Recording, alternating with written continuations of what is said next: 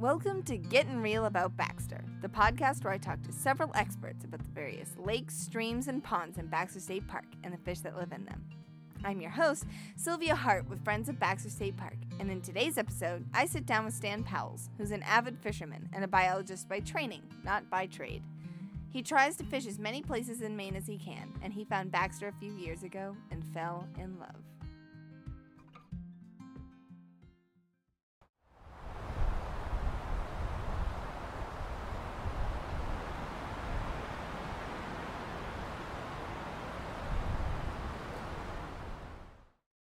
So what's your story? So my name is Stan. I live in Raymond. I have been fishing for a very, very long time. And it's something that's in my blood. And it's also, as I think we'll get to later, it's something that has organized my life, where I live, what I do, how I make a living, and how I spend my time. I'm a biologist by training, and I work as a consultant, as an environmental consultant in the area. And but my real passion is the outdoors, camping, hiking, canoeing, and fishing. That's what I do. So how long have you been fishing for, and what does it mean to you? Well, I have been fishing, oh my goodness, I'd say probably since I was 6 or 7. A long time. My dad took me maybe 5 times, no more. And then, and then he stopped doing it, unfortunately. Because it could have been a great vehicle to build a relationship, like deeper than what you would typically get, you know, being at home. But it did plant a tiny little seed in my head, which has grown into a passion. And even as a small kid, I took it upon myself to learn how to fish. I would read books because I didn't have a mentor. Mm-hmm. So I read books, and I went out, and I got skunked, which is inevitable when you're that age.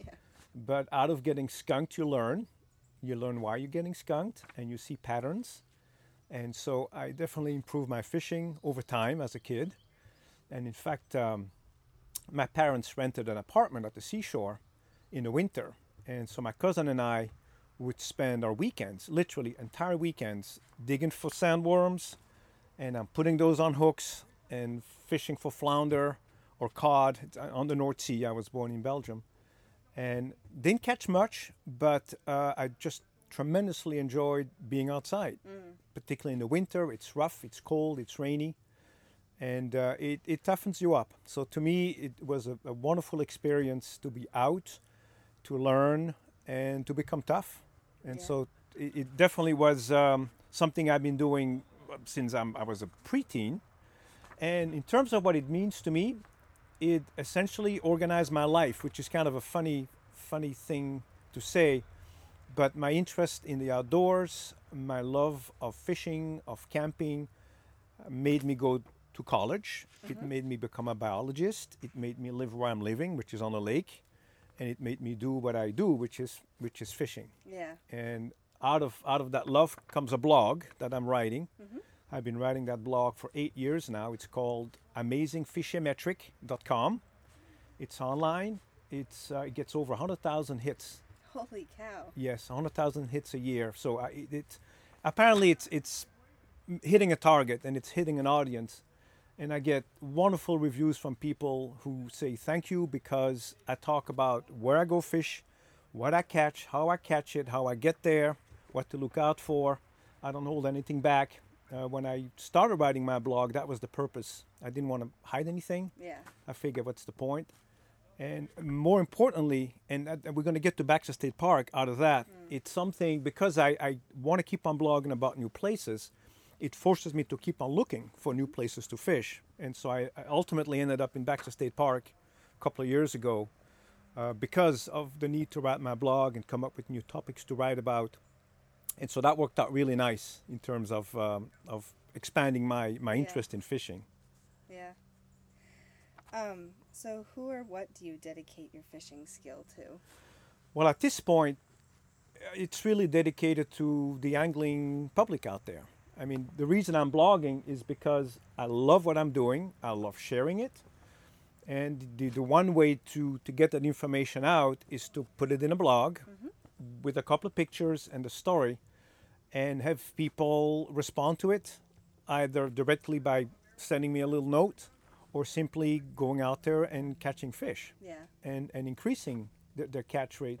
One thing I've learned through trial and error really is that fish are always feeding. They're always doing something. And if I'm not catching them, it's not because they're not doing what they're supposed to be doing. It's because I'm not doing what I'm supposed to be doing to catch them. And so one of the nice things about just consistently going out and fishing and learning and reading and talking to people and researching is that you get to understand that there are patterns. There are real patterns in the way fish behave. And if you understand the patterns and you know where you are in the season and you understand what these fish are eating or what they're doing at any one particular time, you will catch fish. And for example, I went to Baxter State Park several years ago and didn't catch much. I got skunked. But I learned, and out of that learning, I went back several times more and I started catching fish because I was doing things differently, because I read more about it. I talked to the rangers who told me secrets, which I then blogged about, of course. And out of that came wonderful experiences fishing for trout in a absolutely gorgeous place. Yeah. So, well, you kind of answered this, but when did you really become interested in fishing? as a kid, Yeah. really as a kid. And I had an uncle who, unfortunately, well, he was my dad's brother, and he was into fishing. And so before I could drive a car, he would take us to the North Sea. In the winter, we would go cod fishing. And so we would go on a party boat and fish. And one of the things that came out of that are deep memories Yeah. of just being out there, the smell of the ocean, the smell of the fish, the camaraderie. And 50 years later, it's still there. And I still like recreating these moments because they mean a lot to me. And as a kid, I was probably older. I'd say probably my late teens. One of my cousins and I, who was also into fishing, we biked to Ireland. Oh. Yeah, I know. We left Antwerp, where I was born. We took a ferry into Britain. We took a train into London. We crossed London by bike, and then we took a train to the west coast, and then we took a ferry into Cork, Ireland, and then we took a bus and we biked and we made it all the way to Western Ireland. Holy cow. I know, and that's with the bike. So we had all our fishing equipment, all our food, all our camping gear. Yeah. And we made it all the way there, and the idea was to go shark fishing. So I had a contact with a guide whom we paid to go shark fishing, and that was in August. I remember the year, not the year, but the month. And it was a very warm August, and there was a red tide. Oh. And so there was no fishing. Yeah. We spent a week going all over the bays that we were camping on, and we caught one sand shark. Oh no.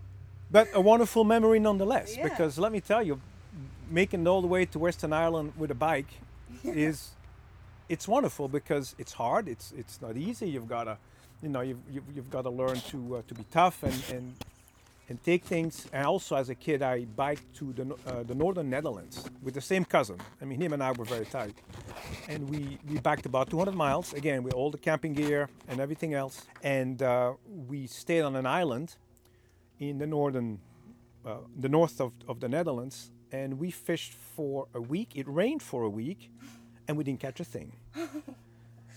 All that to say, I mean, you would think at some point you'd say, okay, enough. Yeah. But no, because fishing is much more than catching fish. I mean, it's It part of is. it. Don't get me wrong. You want to catch fish, but it's really much more than catching fish. It's the experience. It's the camaraderie, toughing it out, and simply making memories that you hold for life. Yeah. I mean, this is a long time ago, and it's still right there. I still Yeah. remember it like it's yesterday. Wow. Yeah.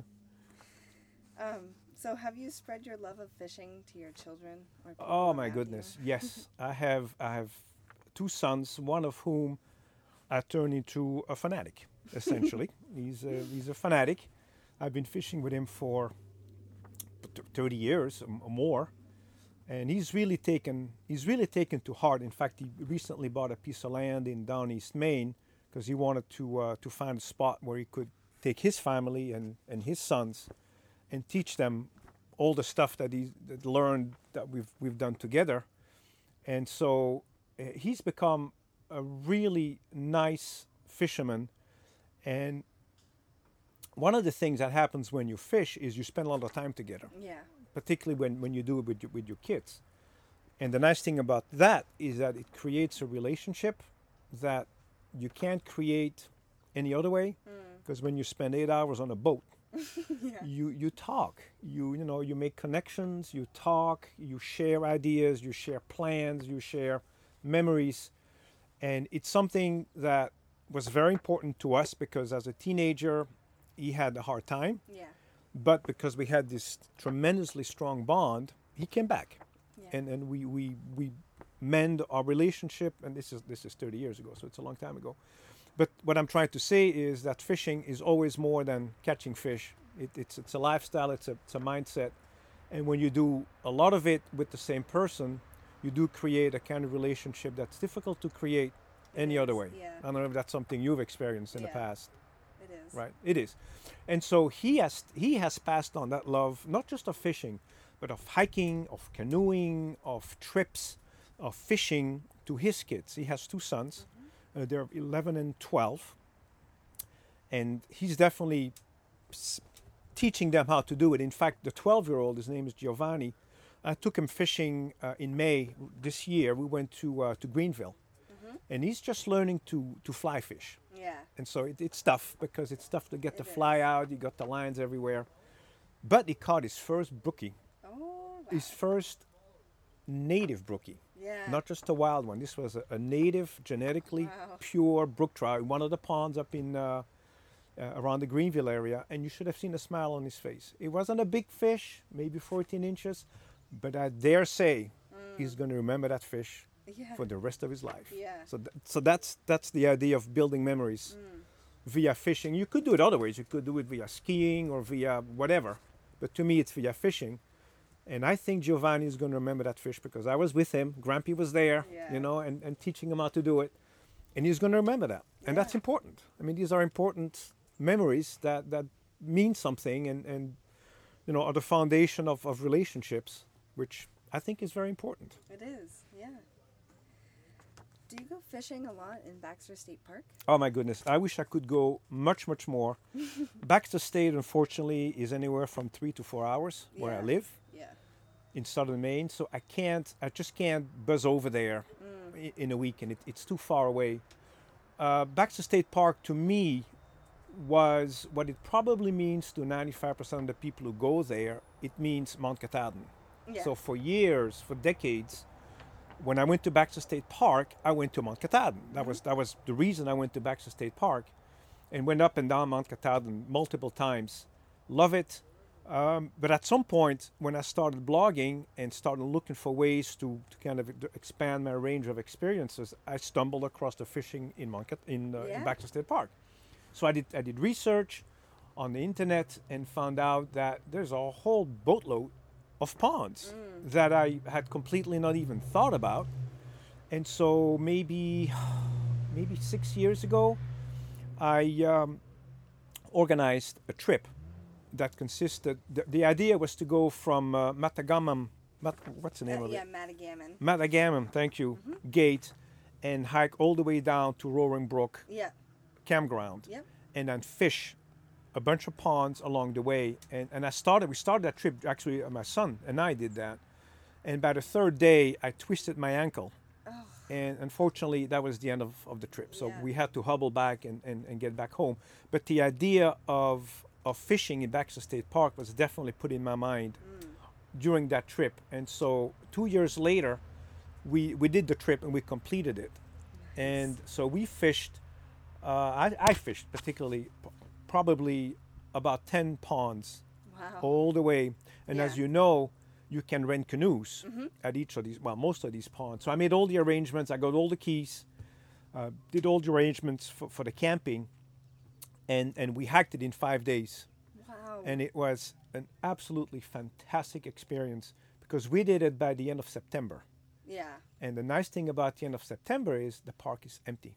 And And the leaves, too. Wow, wait a second. We're not done yet. Yeah. The leaves. So there's no one in the park. It's empty. You're leaf peeping, you're hiking, you're camping, and you're fishing. Yeah. I mean, you're doing the 5 major things in life in one place. And when we did it, the weather was nice. It wasn't too hot. It wasn't too cold. The leaves were spectacular. There was no one. We saw 4 people on the trails.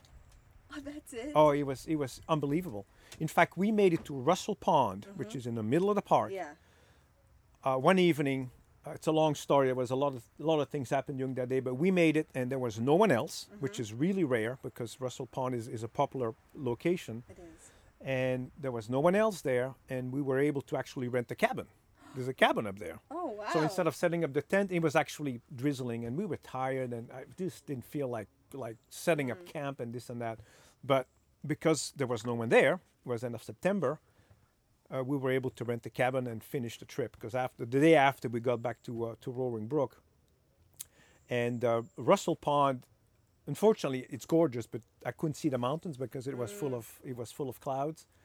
But it was simply a spectacular hike. It was easy because it was flat for the most part. Yeah. It's a flat hike. You're not going up and down mountains. And the fact that we could fish, and I fished like 7 or 8 ponds and caught fish in every one of them. Wow. So it was just a fun trip. Yeah. And so I also afterwards, again, at that point I was bitten in terms of Baxter State Park fishing. I mean, it was so neat. So I also found out that you can rent cabins. Yeah. I didn't know that, but you can rent cabins at Kidney Pond and at Daisy Pond.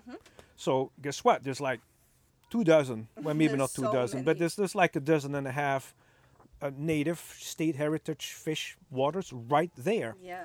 So twice I went and rented a cabin on both, well, first Kidney and then Daisy, and then fished all the areas, all the ponds in that area in a couple of days. And again, you have canoes at every one of these sites. You hike in.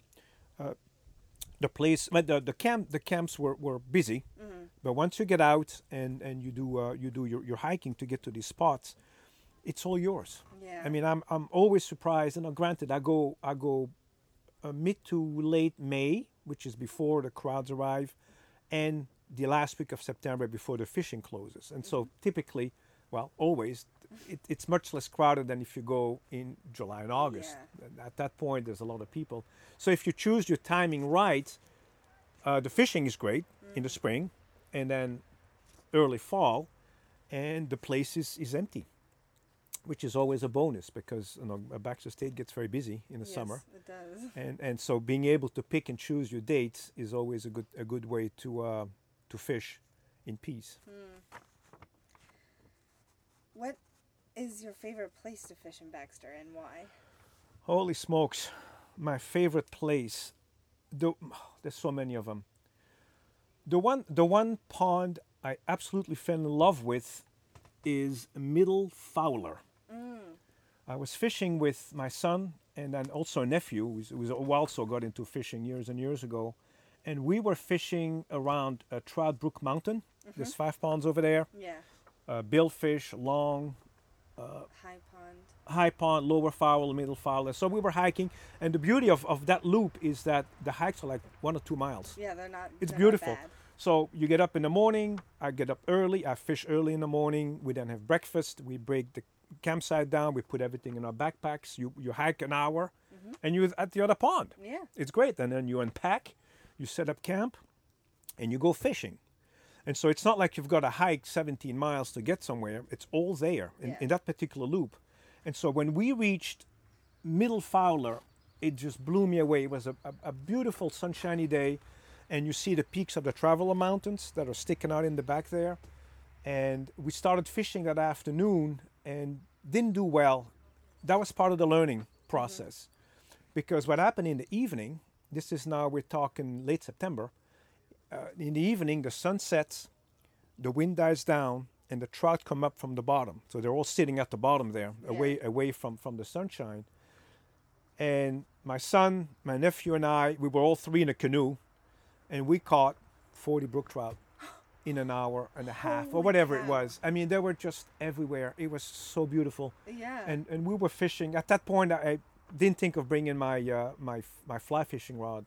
I was using an ultralight spinner, and so was everyone else. And we were just using little MEP spinners and just tossing it out. Trouts were rising everywhere. It was just magic. It was just absolutely magic. And the nice thing about fishing end of September, besides the fact that the trout are biting again and there's no one else, is there's no mosquitoes, Yeah. there's no black flies, and there's no deer flies, Yeah. which can drive you Oh, yeah. mentally insane. Yes, very And much so. particularly in June, July, and August. Well, by the end of September, they're all gone. The people are gone, the bugs are gone, and the fish are up and feeding. So we had a absolutely wonderful memory. I mean, there's so many other places I can talk about, but that's the one that really stuck in my mind in terms of its beauty and its location, and the fishing was spectacular. Yeah. Can't beat that mixture. Yeah. And we had friendships with my son and my nephew, so it was wonderful. Is that your favorite fishing story from Baxter, or do you have another one? I have another one. The other one is another time I went with my son Joel, and I wanted to fish, and I'm going to try to say the name. It's Nesowatnehunk Stream. Oh, Nassau-Nahunk. Well, there you go. Yeah. Sorry, thank you. No, it's I'm not going okay. to try to say that again. I'm going to call it Nesowa. Okay. There's no way I can say that. People call it Saudi. Saudi? Yeah. Okay, well, let's call it Saudi then. Well, Saudi comes out of Saudi Lake and then runs on the western side, kind of roughly on the western side of the park boundary along the Toad Road, and then works its way into the west branch of the Penobscot River. Another fantastic place to fish, by the way, the west branch, but that's a different story. And I had tried fishing that stream once before and gotten skunk. So again, you learn from getting skunked. So there was something I wasn't doing right. And I think the thing I was doing wrong is I was doing what everyone else was doing. Yeah. And that is I would take my car, drive up the Park Toad Road, and then find a spot where I could see the stream and then fish that spot. Well, guess what? Everyone else does that too. Yeah. So I learned from that. I needed to come up with a different strategy. So the next time we went, I took my canoe with me and the waders, of course, but I also took my canoe because I wanted to go fish beaver ponds that are there. And an amazing tool that I use when I look for spots to go fish that I've never fished before, I use Google Maps, and I can fly right over Yeah. the landscape, and I can see. And so by doing so, I found a bunch of beaver dams on the stream, and the brook trout love to hide underneath the beaver dam itself. Yeah. They love this running water, and then the flowage behind it is also great habitat for the trout. And so I located a bunch of these beaver dams towards the lake and found a way, again via Google Maps, found a way that I could bushwhack my way in. And so my son and I dragged the canoe in there, and we wanted the canoe Yeah. because it would allow us to go through the beaver flowages to the next beaver dam, because otherwise you got to walk, Yeah. and it's a pain because it's deep and it takes a long time. Yeah. And so we ended up fishing that afternoon 3 or 4 beaver dams that we found, and we nailed them. We absolutely clobbered these brook trout. They were small, 6 to maybe 10 inches, but I don't think they'd ever seen a fly before. I really don't. This is all fly fishing, by the way. Never seen a fly before. And when we approached one of those beaver dams, there were schools of trout. They were just sitting there. So we would get to the beaver dam, and the trout would skitter away, and then within 5 minutes, the school would reform, and we would simply catch them. They would be right there. I know, isn't that amazing? That is. Unbelievable. And so we caught, I don't know, 3 dozen, 4 dozen trout Wow. just in an afternoon. Again, it's a fantastic memory because we did it in the fall, like the last week of September before the fishing closes. There was no one else there. There were no mosquitoes. It was gorgeous, and the trout were biting. Yeah. So that was fun because we got skunked the first time, and then we figured out how to catch them the second time. Yeah. And we went there with the right equipment. The canoe was a lifesaver because it allowed us to paddle right through the beaver flowages to the next beaver dam. And so we spent an afternoon just clobbering these trout. Every one of them goes back, of course. It's just the fun of catching them. But I don't think I've ever seen trout so aggressive. They were Really? just suicidal almost. Yeah, it was really amazing because I don't think they'd ever seen a little Mickey fin before. They'd Yeah. never seen a dry fly because getting there, well, you had to bushwhack. Yeah. And then you had to drag a canoe and then drag the canoe up. And so it was hard to get. But there's some real nice hidden spots in there that if people take the time to learn and take the time to figure out, they can have a good time catching a lot of fish that are very naive and they're native. Yeah. They're just completely native. It's beautiful. It is. So why would you recommend Baxter State Park for others for fishing? Oh my goodness. Well, first of all, the location. It's in a beautiful part of the state. It's remote. It's very well managed. I know I've heard people complain about the the restrictions, but hell, if you don't restrict, it becomes a free for all, and then the place goes down the drain. So I have no problems with the way it's run, and the fact that you have, I don't know, 30, 40 state heritage fish waters in there. Yeah, there's quite a few. I mean, there's a whole bunch of them. You can fish ponds, that are easily accessible. Like for example, the ones around Kidney Pond and Daisy Pond. You can drive right up to the cabins and then hike into the ponds, and it's no more than a couple of miles, if that. Or you can hike up. I mean, not hike up. You can go to Trout Farm. Trout Brook Farm, and then fish the 5 ponds at the top there. Or you can do what we also did, which is the Trans Baxter fishing trip, which is a 5-day hike. It's about 28 miles. So was it 5 days? We took 4 days, and it's flat.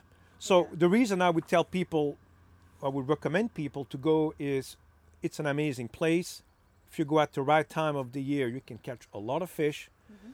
And there's not too many people if you do it at the right time. Typically by mid to late May, the park opens up on the 15th of May. Yeah. So anytime after that, until late June, I think, is really when the fishing is good. And then because of the summer, the warm water makes it more challenging. Maybe in the evenings you can catch some fish. Yeah. But it makes it more challenging. The trout will tend to go deep. So that they hide away from the sunshine. They'll go where the springs are, for example, and hide over there. And then the experience of simply having a wilderness setting. Yeah. I mean, some of those ponds, and I don't think I've said this enough, particularly the ones in the southwest corner, every one of them has a view of Katahdin. Or just about. And if it's not Katahdin, it's the mountain range right next to it. So every one of these ponds, it simply looks gorgeous. Yeah. So you get onto the pond, and the first thing you say is like, oh my God, look at this. And you see all the ranges. I remember going to Grassy Pond. That is beautiful. It is. I love that one. It is. I mean, you get to Grassy Pond, and you see, 6 mountains? Yeah. Just right there, right in front of you. And I had a wonderful experience on Grassy Pond with my son Joel again. We were up there fishing, and I had no idea what to expect. Yeah. No idea what to expect. And we hiked in. It's about a mile from the Toad Road, rented a canoe, and and fished it. We did it in the evening. That's something I've learned. Yeah. You just fish the evening. That's when the trout are really biting. So about 2 hours before sunset. So we got there, and the first reaction was, oh my God, look at this landscape. It's just unbelievably beautiful. And Grassy Pond is real shallow. It's maybe no more than 5 feet or whatever. And it's called grassy because the plants are growing right out of it. Yeah. So it's real shallow, but the water is really cold. Oh. Really cold. I'm guessing there must be springs over there. The other thing is it must be fed by water coming off Mount Katahdin. And so it's even in the summer it stays real cool. And in how many fish did we catch there in 2 hours? Hour and a half maybe. 30? Holy. 30, 40. Wow. I mean, it was just unbelievable. Yeah. The fish were suicidal. Again, just as in the stream, the two of us, we were fishing in, I think we had separate canoes. And this was also before I was using my fly fishing rod. And the fish were rising everywhere. I mean, it was almost weird. You see hundreds of rises Yeah, it looks like it's constantly. raining. It's like it's raining. Yeah, it is.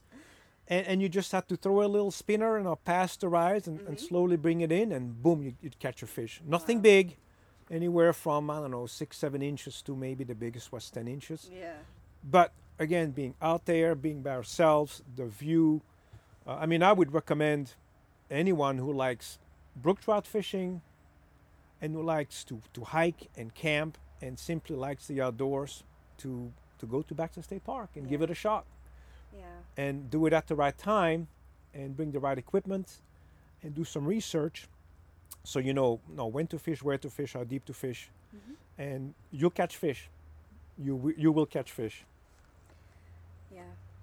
So my final question is, if you had any advice for a student that loves the outdoors or wants to work in the outdoors or whatever it is, what advice would you give to them? Wow, I would say follow your heart. And I say this because that's ultimately my story.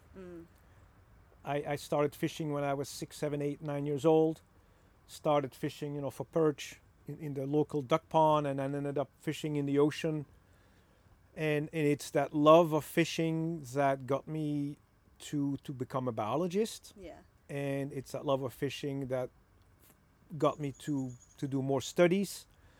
And I do my work, not necessarily in fisheries, but it involves fish and it involves aquatic environment.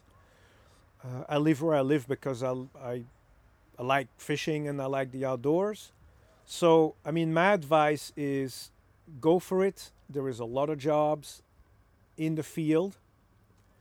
And I'm not going to name them all, but I mean, there's a lot of opportunities, and we need younger people to be excited about the environment because we need them to be the stewards in the future of that environment. Yeah. And you can't do that playing video games. It doesn't work. You've got to be out there, enjoying the outdoors, learning how to fish, learning how to live in the outdoors and be comfortable with it.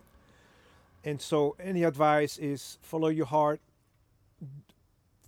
do what you want to do, make experiences like you're doing, because it ultimately leads to a lifestyle and a place where you're going to be happy later on in your life. I think the worst thing is to live a life with sorrow and regret. Yeah.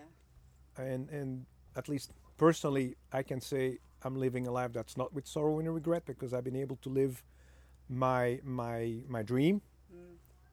And one of the reasons, in fact, I came to Maine, and it's a long story, but it's because of what Maine represents. Yeah. And the outdoors. And when I went to undergraduate school in Buffalo, in New York, which is not the outdoors. It's a big old urban city. It is. And when I was applying for grad school, I made it a point to apply in out of way places, Alaska and Montana and Idaho and Oregon and Maine. And it is in Maine that I ended up being accepted. And I'm so glad, because it allowed me to make my life over here. And I meet my wife, and my kids are over here, and my son is bringing up his sons in a way that I enjoyed growing up myself. And so it's important to follow your dream and get to where you want to be in the future, because, again, you don't want to live a life of regrets, and that's the way to make it happen. Well, very well said. Thank you. You're welcome.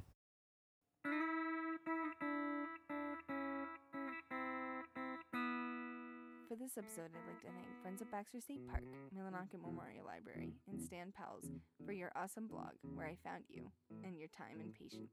Thank you.